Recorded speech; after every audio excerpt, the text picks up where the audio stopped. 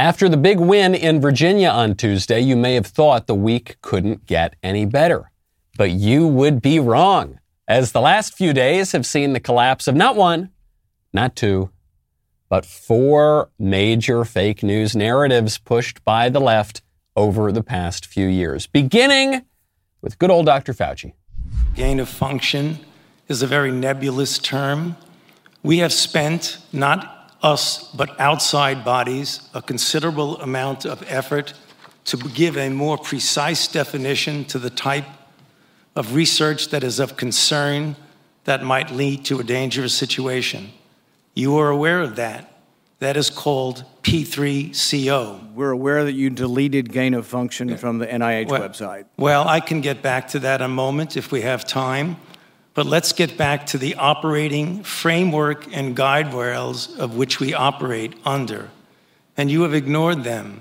The guidelines are very, very clear. EcoHealth Alliance took the virus, SHC014, and combined it with WIV1 and caused a recombinant virus that doesn't exist in nature, and it made mice sicker, mice that had humanized cells. You're saying that that's not gain-of-function research? According to the framework and guidelines. So what you're doing is defining away gain-of-function. No. You're simply saying it doesn't exist because you changed the definition on the NIH website. No, Senator Paul, that's not gain-of-function research. That is function-gaining inquiry. They're very, very different, okay? And basically, gain-of-function research is whatever I don't do, okay? That would be bad, okay? But function increasing line of questioning, that's what I did, and that's totally fine. Rand Paul's got Fauci dead to rights. So Dr. Fauci retreats to the oldest left-wing trick in the book.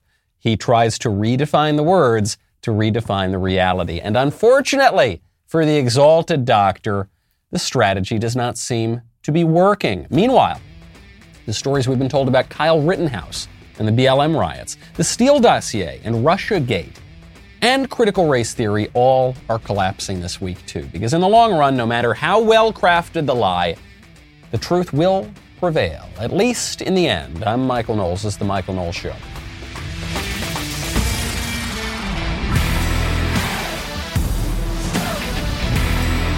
Welcome back to the show. My favorite comment yesterday from BLD, who says, I've died on 1,000 hills 1,000 times, and yet I live. This is so true.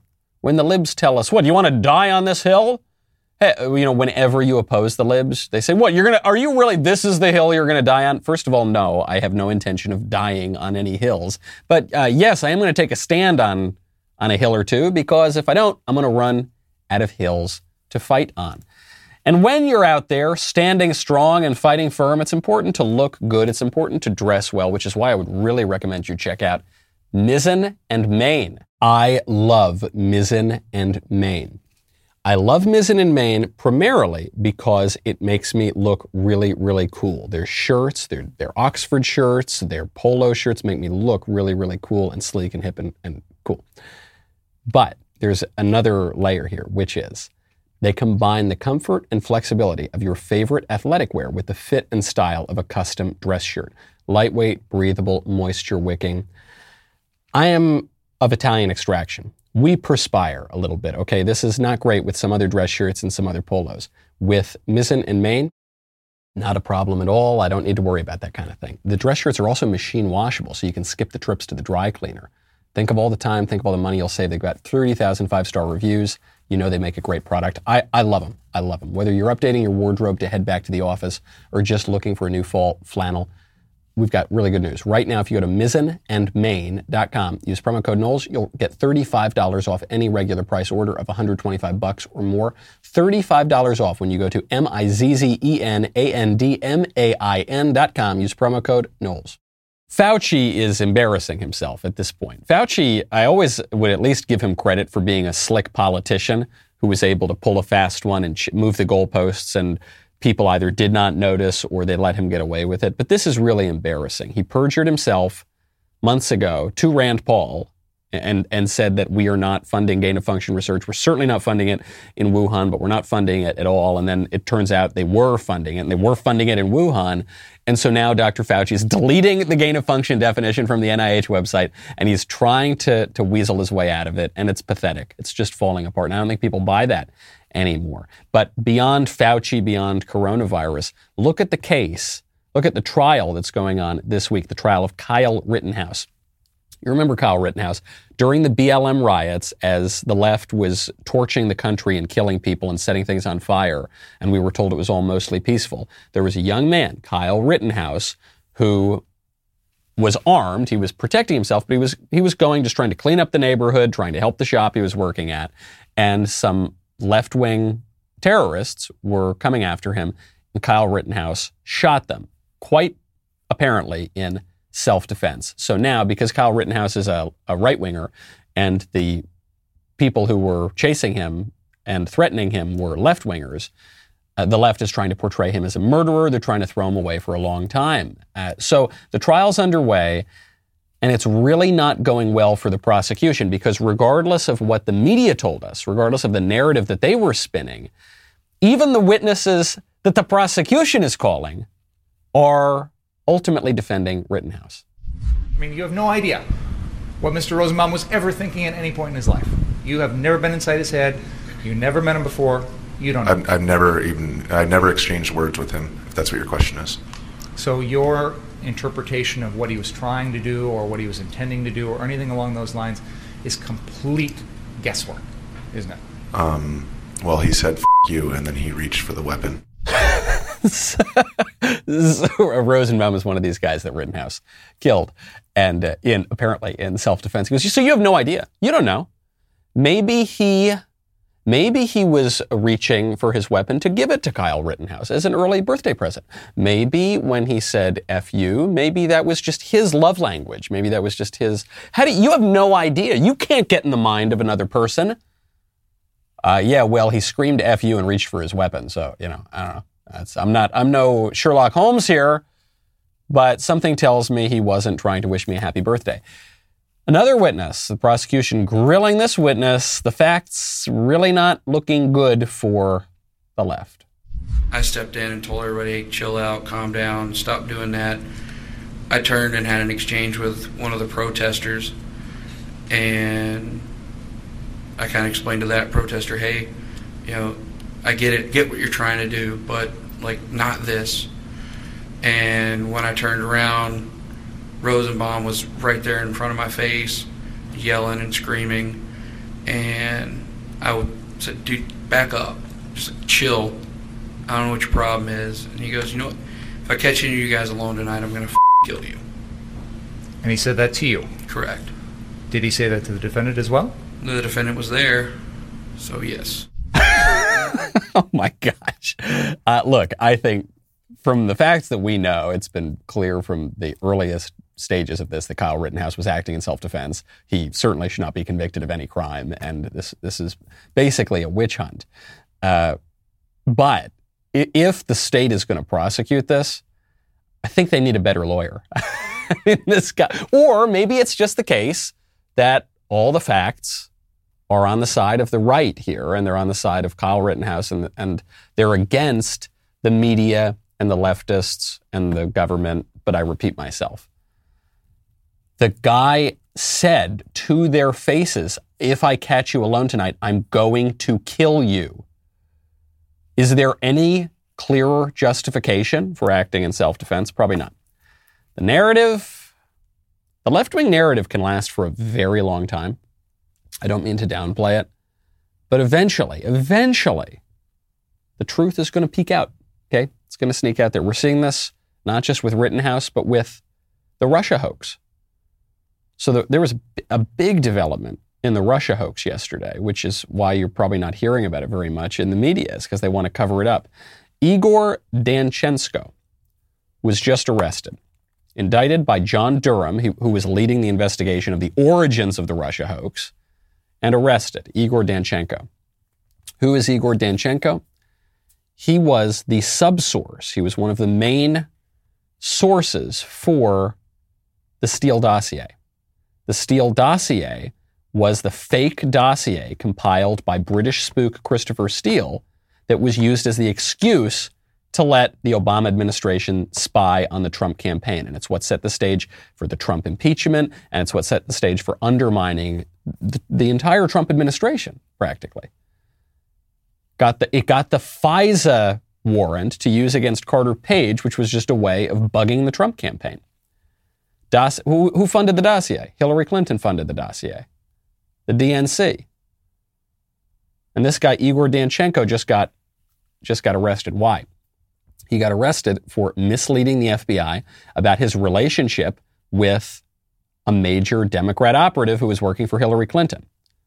He also fabricated the details of a phone conversation with someone who he said had a well-developed conspiracy of cooperation, knew about a well-developed conspiracy of cooperation between the Trump campaign and Russia. Meaning, he lied to the FBI about the whole thing, which was a hoax. It was a setup. It was an op.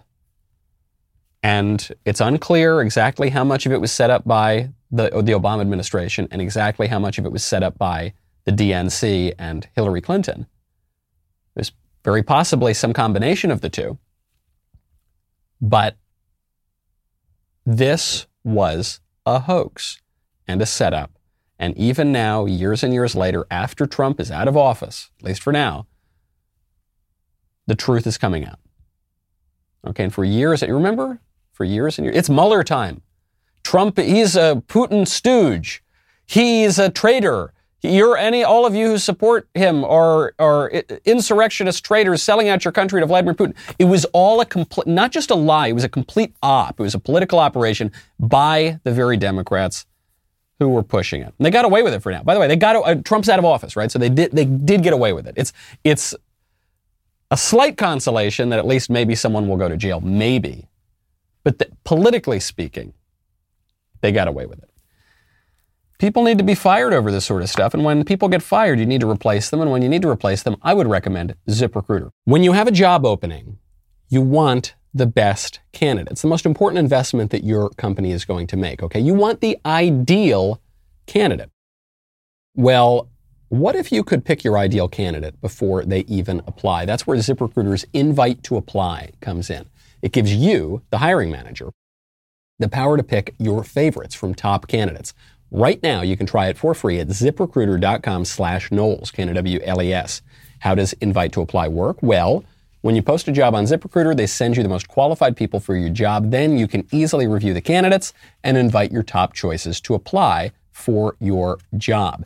It's just so high-tech, so cool, so easy, and it will really help you make sure that when you're looking at the best investments, most important ones you can make in your company, you're making the right choice. See for yourself. Go to ZipRecruiter.com/Knowles, Knowles.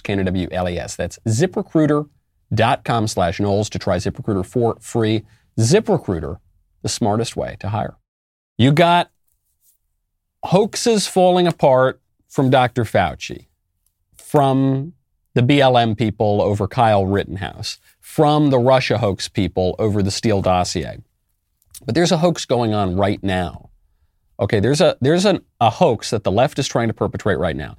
They are trying to convince everyone that critical race theory is not being taught in schools. What you are being told right now is that critical race, for a while they were telling you critical race theory is awesome and we need to have it in every school. But then they realized that wasn't a good strategy. So they said, no, critical race theory, it's only being taught in Harvard Law School. You idiots, you rubes, you probably haven't even read Kimberly Crenshaw.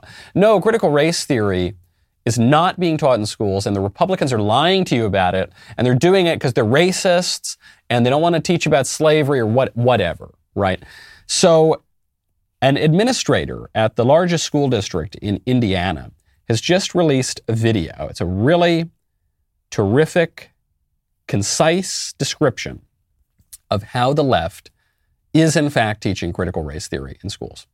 I'm the science coach and admin in the largest public school district in Indiana. I'm in dozens of classrooms a week, so I see exactly what we're teaching our students. When we tell you that schools aren't teaching critical race theory, that it's nowhere in our standards, that's misdirection.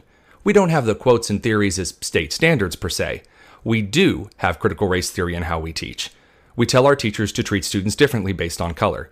We tell our students that every problem is a result of white men, and that everything Western civilization built is racist. Capitalism as a tool of white supremacy. Those are straight out of Kimberly Crenshaw's main points, verbatim in Critical Race Theory, the writings that formed the movement. This is in math, history, science, English, the arts, and it's not slowing down. If students of color have lower reading scores, it's because of inequity. Therefore, we take from the white students and give to the color students. That's Richard Delgado, straight out of CRT and Introduction. All teaching is political, with reality and facts taking the back seat. That's Dr. Gloria Ladson-Billings, who outlined how she saw critical race theory fleshed out in public schools in 1995.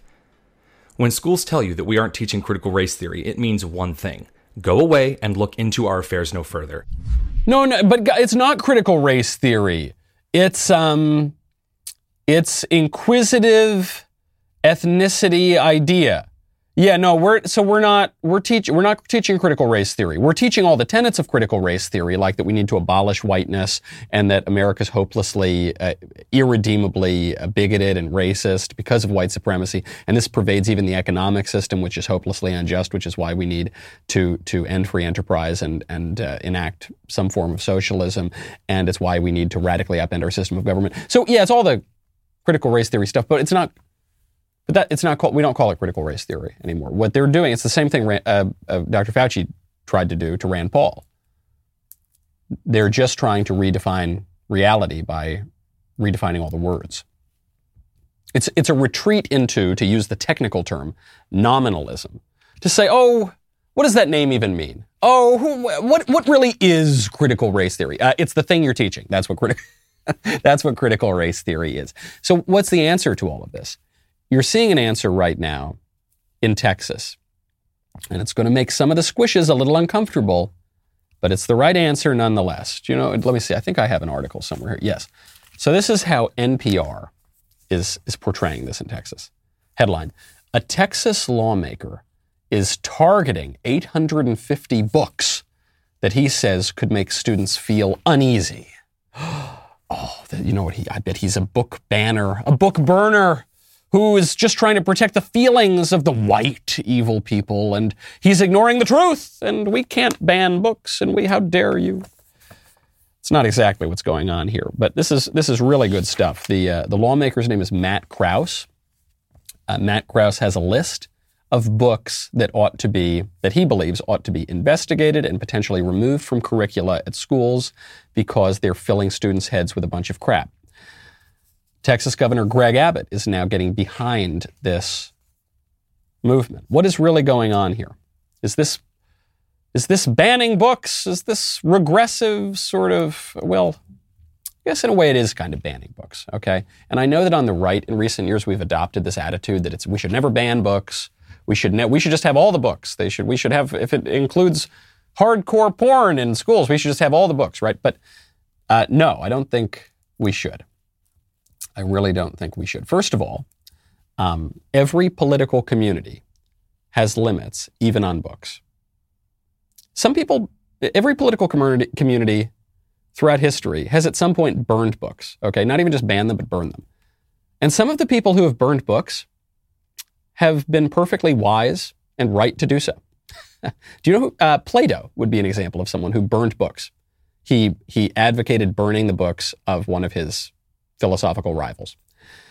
The apostles, in the Acts of the Apostles, in the Bible, you see burning books, burning sorcery books when the Christians come in and evangelize. This is portrayed, and it's portrayed as a very good thing. I don't particularly care for Martin Luther. Martin Luther, you know what he did? He burned books. So it's not just the old, terrible, back-minded Catholics. The Protestants have burned books. The pagans have burned books. The liberals burn and ban books. We currently ban books in school, at least one book. And it's been pushed by the liberals. What is the one book that we ban in schools right now? It's an obvious answer, but we don't think about it. The Bible. That's the book. That's the one book you can't be taught in schools because of a ridiculous Supreme Court decision pushed by the left. So I hope the left spares me their pearl clutching over the idea that we're going to kick certain books out of the curriculum. Yes, we are going to kick Ibram Kendi's idiotic nonsense out of the curriculum. if we can. Yes, we are going to kick Robin DiAngelo's race-hustling idiocy out of the classroom. Okay? Frankly, I think we ought to put the Bible back in the classroom. The Bible, the most important book ever written, the font of all wisdom, all of Western thought and literature, that we're not allowed to teach. But the idiotic ravings of Ta-Nehisi Coates, that we have to teach. That would be an affront to liberal education if we got rid. Give me a break. It's so disingenuous. Okay? There's only so many weeks in the semester. There's only so many books that you can read. Okay? And so the purpose of education, to make us free, is requires that we read the best books, the books that are best going to help us understand the world, cultivate our deepest resources, and bring our base passions into accord with our rational will. Okay, and so you're going to be able to do that by reading the classics, by reading serious works, and you're actually going to undermine that by reading porn and by filling your head with lies and propaganda, like Howard Zinn, like Robin DiAngelo, like Ibram Kendi. And so those books should be kicked out of the curriculum. There is nothing hypocritical. There is nothing dangerous. There's nothing illiberal even about that. The left has been doing it for a very long time. There are plenty of reasons to circumscribe books. And it's long past time that conservatives started taking a stand in this arena as well. Now, there is some confusion on this because the right has adopted a lot of the language of the left. And I'm afraid that even Winsome Sears, the newly elected lieutenant governor of Virginia, is doing this a little bit as well. I really like what little I know about Winsome Sears. She's really having a moment right now on the internet because her social media team is pretty strong. So they're calling her based, and they're doing meme contests, and they're sending photos of her just holding like a giant gun, and she just seems great. However, she said something that is not true, and so though I like her a lot, this is coming from a place of love. It's mostly directed at her speechwriters and her social media director. She tweeted out, quote, "Let's teach our children how to think, not what to think." And this is a line that countless right-wingers have used in recent years, and it's a nonsensical phrase. It doesn't mean anything. I know people think it means something, but it doesn't, because it is not possible to teach someone how to think without also teaching someone what to think. It is not possible to teach someone how to think about English history without teaching them that the Battle of Hastings took place in 1066. You need to teach them that, and if the student says it was 1065, then you got to punish them. You got to mark them wrong. You got to give them a low grade. You have to teach them what to think in order to know how to think about certain. If you don't teach someone that 2 + 2 = 4, you cannot teach them how to think about mathematics. This is true in ethics and morality too. If you don't teach someone that it is wrong to murder, you can't teach someone how to think about morality. The very, very hippy-dippy left-wing notion that we should just teach people to come to their own conclusions about every single thing, no matter what the answer is preposterous. Well, I taught my student how to think, and now he thinks that it's good to commit murder. But he came to the decision. He did it himself. No, he got it wrong. He learned how to think the wrong way because the things he learned what to think were not true. Okay, and we need to get a little tougher about that. We're not going to sound really liberal and hippy-dippy and nice and open-minded and everything. We're going to sound in a way a little bit closed-minded. But sometimes you need to be a little closed-minded. Skepticism has utility only when it leads to conviction. All right, we got to put limits on our gas prices these days too. It's going through the roof, which is why you got to check out Get Upside. Christmas has come early for you. You are welcome. It is my pleasure to bring to you the timeliest advertiser maybe that we've ever had, Get Upside. Right now, my listeners are making up to 25 cents on every single gallon of gas every single time they fill up. Download the free Get Upside app in the App Store or Google Play right now. Use promo code Knowles, Knowles. Get a bonus 25 cents per gallon on your first fill up. That is up to 50 cents cash back. Do not pay full price at the pump anymore. Get cash back using Get Upside. Just download the app for free. Use promo code Knowles, Knowles, to get up to 50 cents per gallon cash back on your first tank. Some people who drive a lot are making as much as $200 to $300 per month cash back. There's no catch. The cash gets added right to your bank account or to PayPal or to an e-gift card for Amazon or wherever you want. Other than that, it's so easy. Just download the free Get Upside app. Use promo code Knowles, KNWLES, to get up to 50 cents per gallon cash back on your first tank. Code Knowles. Just a little cherry on top of the Sunday of this wonderful week. There was a race in New Jersey for a state rep race, right? And the state rep race, no one was really paying attention to it because it had the top Democrat lawmaker in New Jersey, a guy by the name of Steve Sweeney. And so he was super powerful. No one was going to really challenge him. And so there was just this guy, this Republican truck driver named Edward Durr. He spent $153 on his campaign, quite a lot of it on donuts. It's not a joke. And so it was going to be a throwaway, whatever, we'll get him next time.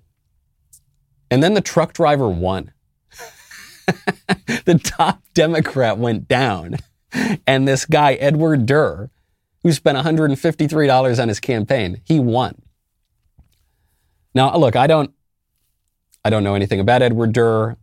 I hope he's a good candidate. I love that he beat the Democrat. I hope he is a good politician, and I hope he learns to become a good politician. And I really don't know. Nobody really knows a lot about him right now.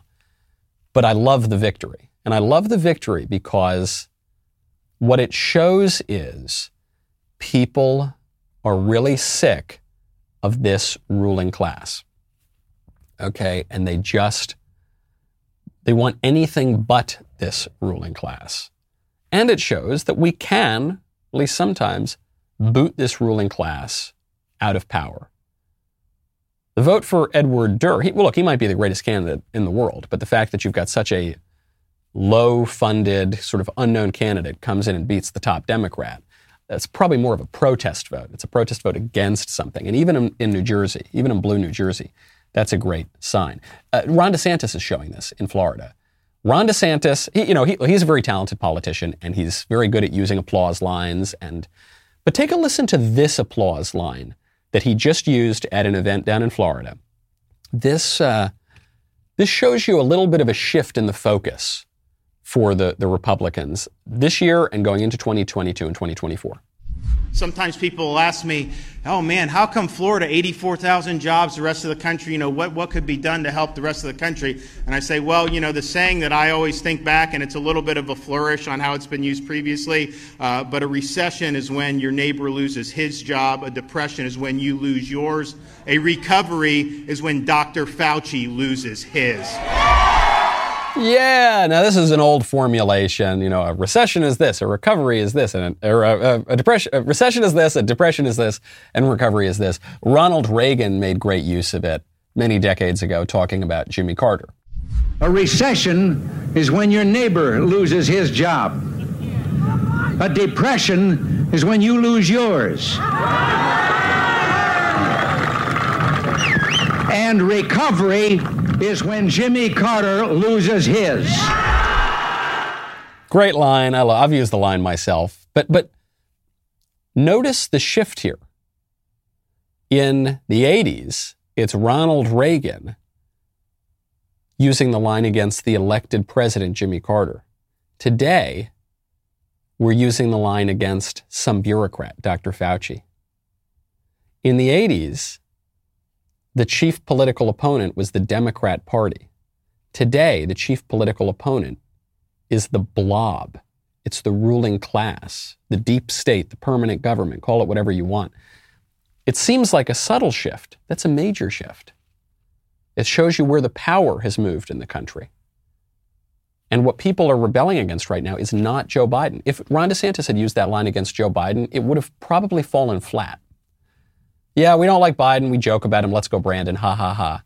But no one thinks the guy is with it. No one thinks the guy is really pulling the strings.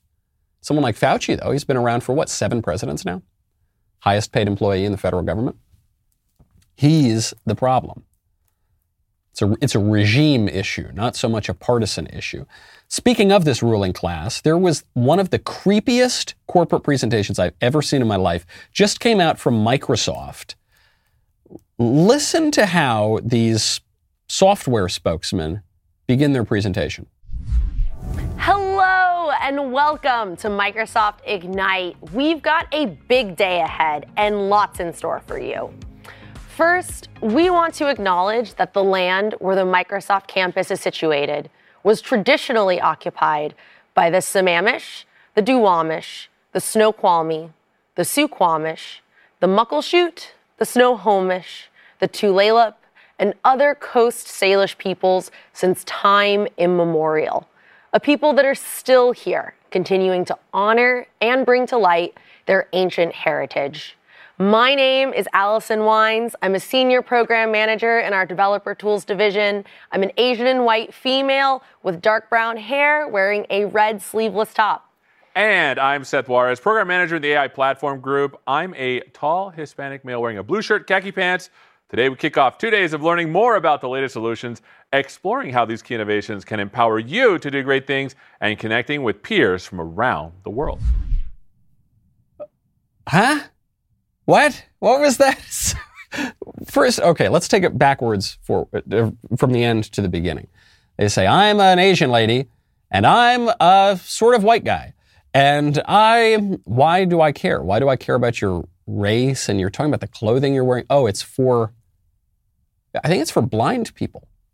I think they're doing this for blind people because identity politics doesn't work for blind people because they can't see and they genuinely don't care. They literally don't see color.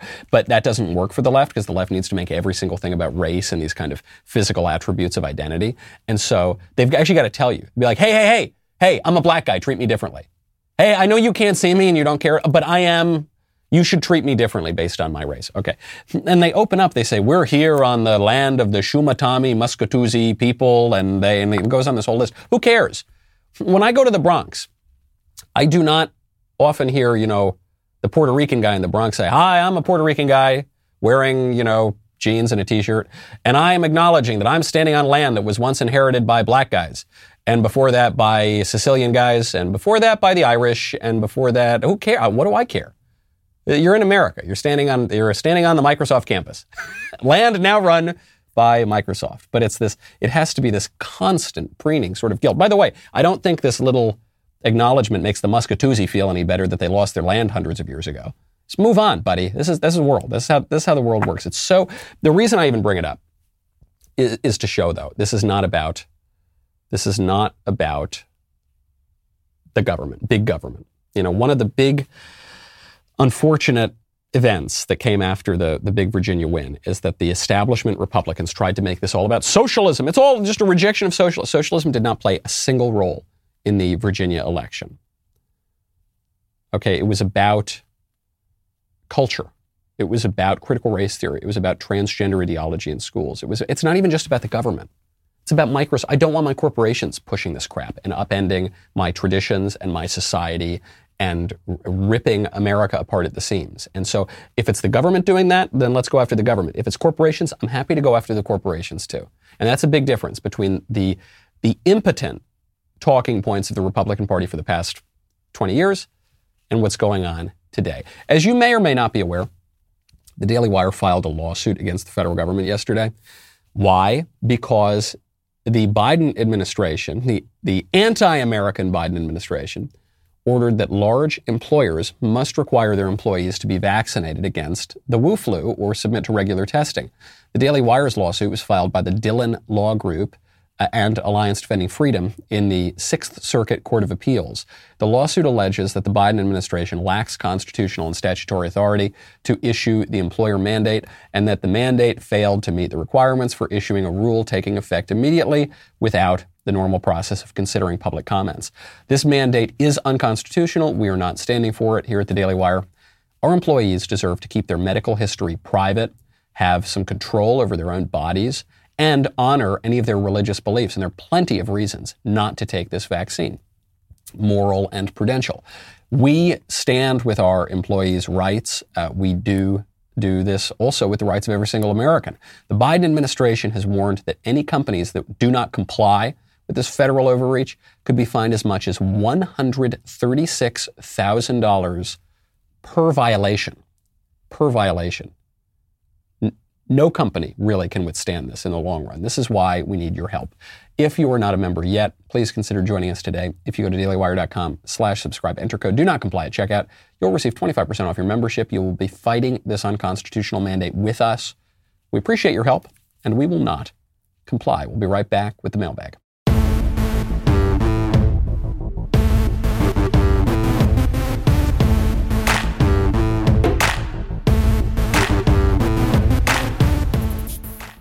Welcome back to my favorite time of the week, the mailbag. First question up from Vincent. Michael, I have a situation in which I require some advice.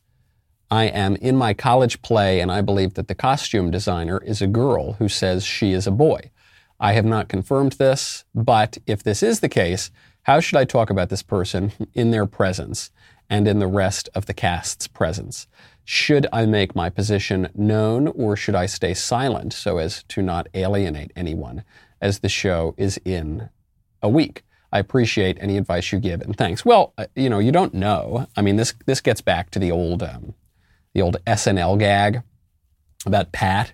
Some people are just sort of sexually ambiguous, and you don't. It's like, it's Pat. That's like, is Pat a boy or is Pat a girl? I don't know. And some people. So you don't want to insult this person who you said it's a girl who's pretending to be a boy. So you don't want to be in a position where you make a big issue out of this, and then someone's not even trying to make an ideological point. It's just a girl who seems kind of tomboyish, or a boy who's kind of femmy, or whatever. You don't want to do that. Certainly, I wouldn't buy into the transgender ideology. The good thing you have going for you, though, is that when you are in someone else's presence and you're talking about that person, it's rude to use their pronouns. It's just generally rude. If you're standing next to Sheila from the office and you go, you know what she said to me the other day? You know what this broad said to me? No, you would say, Sheila made this good point. And so I think that's how you would get around it. I don't know. I assume this person has a sort of sexually ambiguous name as well, Tyler or something, Skylar, whatever. You would probably just use the name. If you're in a theater community, the odds that there's some sexual confusion going around are about 150%. So, I wouldn't be surprised if that's what's going on. But there are ways to stand your ground and to not give in to gender ideology without being necessarily offensive, without going out of your way to do so. And this is actually the harder thing to do is rather than showboating. I'll take your situation out of it for a second. Let's say you're talking about Bruce Jenner, and you're talking to someone, and someone refers to she, Caitlyn Jenner, and you say, yeah, well, what Bruce said was da-da-da-da-da-da-da. You can do it in a way that is quiet and subtle and confident, and not saying, he's not a she, he's a he, and how dare you. You can just kind of hold your ground firmly, quietly, politely. That's what I would recommend doing. From Jim. I asked what the point in a high school relationship was a week ago. I might be getting into a high school relationship soon because of your answer. Oh yeah, because I said I met my wife in high school. We split for college, which I think is now a statutory requirement for millennials. Wish we hadn't. Wish we'd gotten married sooner. But yeah, I think high school relationships can be great. So, Jim goes on.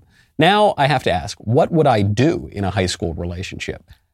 I'm not very good in these types of things, so I thought I would go to an expert. Thanks. This is a family show, buddy. I don't know what you want me to say. No, I can tell you. When I was a youth, teenage boy, into my early teens, I was an atheist. Okay, I did not adhere to Catholic teaching, theology of the body, chastity, all the things that you really should be doing, and so I behaved in a way that I would not recommend, okay? But I think you certainly can have a relationship as a teenager or in college or in high school or whatever that is a very serious relationship and remains chaste. Does this mean you can never hold the girl's hand, you can never kiss the girl, you can never go? No, it doesn't mean that.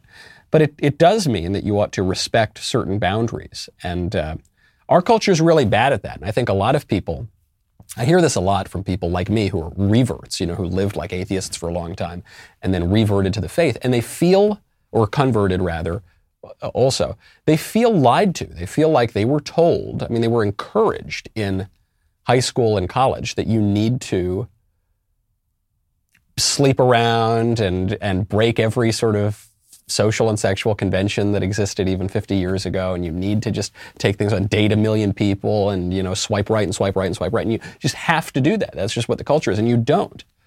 You don't, actually. You also don't need to sit at home in your room and never speak to a girl, right? That would be the complete other side. But what you can do is recognize that men and women are made for each other. They're complementary. We think they're cute. We're attracted to these other people. We can express that attraction. We can engage in that while still respecting the other person and respecting ourselves. Moderation actually is a virtue.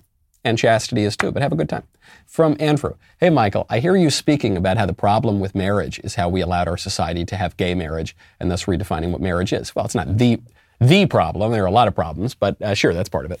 I agree with all this. However, I think marriage was ruined from making it a legal thing in the first place. It ruined its value.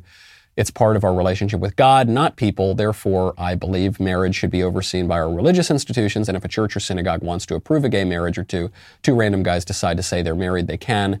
Curious your thoughts on this. Thanks. Love your show and all that you do. I'm afraid, Andrew, I appreciate the compliment, but I'm afraid you are wrong about this. Marriage is an oath before God. That's true. Marriage is also an oath to this other person, your spouse. And marriage is also an oath before the public. It is a public act. It always has been. Because marriage is not merely a private institution, but a public institution. This is why divorce was not permitted in most places in the civilized West for a very long time, until very, very recently, actually. You're making an oath. You're signing a contract. And it's not just an oath between two people who can consent to do whatever they want, and if they decide to break the contract, it's totally fine. You're making a vow to society because marriage is the bedrock political institution. The family is the the local community, the township, is not the smallest political institution. It's not the basic one. The family is. Okay? Likewise, if two people decide to say that their relationship is a marriage, they don't have the right to do that if the relationship is not a marriage. No more than I have the right to call my leftist tears tumbler a bicycle. Well, what's the big deal? Who's it hurting if you say that your leftist tears tumbler is a bicycle? Well, it's just not true. That's the problem. And we don't have the right to say things that are not true. We have an obligation to pursue the truth, okay? And so, but I don't, to your point, I don't just blame the gays or something like that. The institution of marriage has been weakened for many, many years.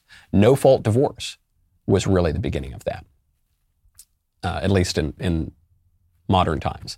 And so my answer to that is not to weaken marriage further and just like Dr. Fauci did with gain-of-function research, redefine it into nothingness.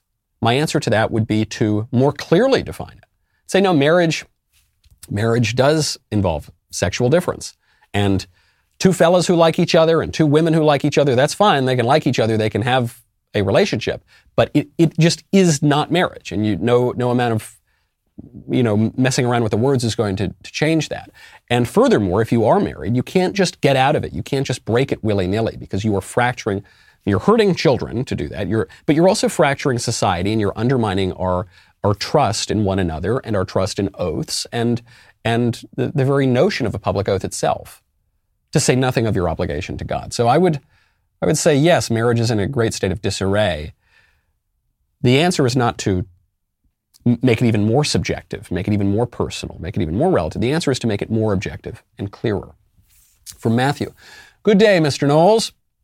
Would you please explain the differences between the philosophies of Edmund Burke and John Locke? Thank you, under the omnipotence. Matthew. Yes. Burke broadly is a conservative. Locke broadly is a big lib. That would be the difference. Edmund Burke once said that John Locke's second treatise of government is one of the worst books ever written. Okay, and I know a lot of American conservatives these days really like John Locke. It's kind of a more recent development that they're really into John Locke. But John Locke is the father of liberalism. Now, on that, I will say John Locke was way more based than people give him credit for. He did say that we should ostracize atheists from society and things like that. So he was pretty tough-minded too, but his philosophy, I'm not going to be able to do justice to the great conservative tradition and the great liberal tradition right now, but Locke's idea of society is just a bunch of contracts that, therefore, can be dissolved basically at one's whim and caprice, is ultimately a very liberal idea. The idea that the basic unit of society is the individual. That's a very liberal idea. Edmund Burke's idea, and don't forget, Edmund Burke was a defender of the American Revolution, so it's not as though he were just, he's completely unrelatable to the American experience. But Edmund Burke's idea is, no, we are born not primarily with rights and entitlements, but with obligations, with oaths, with duties, with loyalty, and that the bonds of society really cannot be broken willy-nilly. They ought not to be broken willy-nilly, that we ought to look to our great tradition and recognize we have an obligation to the people who came before us, and that there are higher things than just personal autonomy. Edmund Burke refers to that exalted freedom, which can ennoble even servitude itself. That generous loyalty to rank and sex. I could go on and on about him all day, but basically Burke was right.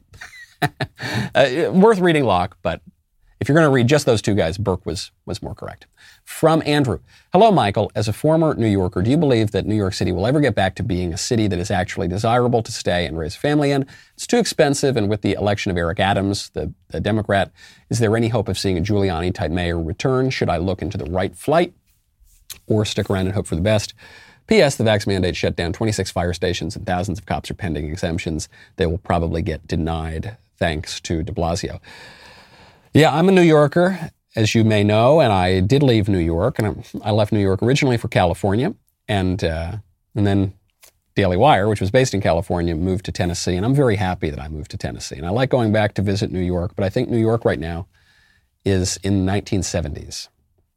Could there be a Giuliani type? Yeah, I hope so. I hope so. And I really love New York, and I think that New York has a kind of base level conservatism that a lot of people who are not New Yorkers don't really get. It's got the conservatism of the Italian immigrants. It's got the conservatism of the cops and the firefighters. It's got the conservatism of just being an old place, being a tough old place. So yes, there could be some kind of semi-renewal, but really depends what you want to do. If your family's there and you want to stay near your family and, and you love the city and you just want to go to the places in the city and really just continue to build your life there, I think that's all well and good. And just know you're going to have a tough time. If you want to build and grow a business, if you want to, rally the troops, the right-wing troops, and have an effect on national politics, if you want to do that sort of thing, I think you got to leave. It just depends on what you want. From Kenneth. Hey, Mike, if all the nominations for science awards are only for white guys, what does this mean when the left says to follow the science? They're actually saying, listen to the white guys. Seriously, just another white guy.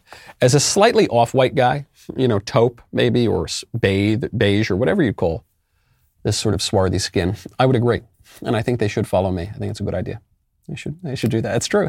But they're not, but in fairness, the story you're referencing where the science award committee wouldn't give the award to people because they're white guys, the logical conclusion of that is that if a scientist is a white guy, then he's just not really a scientist, so you shouldn't follow him. If he shouldn't win an award, certainly you shouldn't follow him. From Samantha. Michael, I'm 21 years old. I've felt truly born again by the good book. I'm studying the Bible, coming closer to God. I felt in my heart that I want to be baptized. However, my husband does not share the same enthusiasm. He's 23 in active duty military.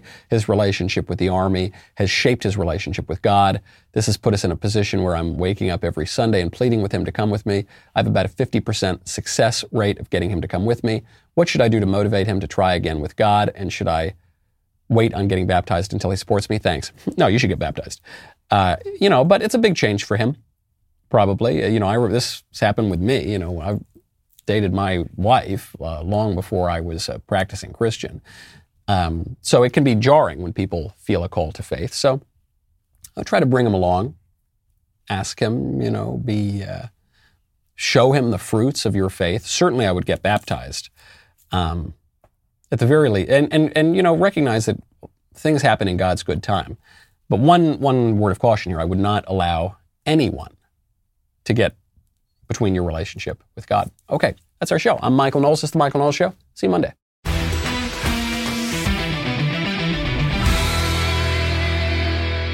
If you enjoyed this episode, don't forget to subscribe.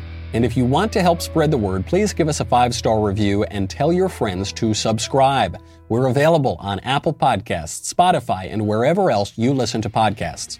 Also, be sure to check out the other Daily Wire podcasts, including The Ben Shapiro Show, The Andrew Klavan Show, and The Matt Walsh Show. The Michael Knowles Show is produced by Ben Davies. Executive producer, Jeremy Boring. Our technical director is Austin Stevens. Supervising producer, Mathis Glover. Production manager, Pavel Vidovsky. Editor and associate producer, Danny D'Amico. Associate producer, Justine Turley. Audio mixer, Mike Coromina. And hair and makeup by Cherokee Hart. The Michael Knowles Show is a Daily Wire production. Copyright Daily Wire 2021. Hey everybody, this is Andrew Klavan, host of The Andrew Klavan Show. You know, some people are depressed because the Republic is collapsing, the end of days is approaching, and the moon's turned to blood. But on The Andrew Klavan Show, that's where the fun just gets started. So come on over to The Andrew Klavan Show and laugh your way through the fall of the Republic with me, Andrew Klavan.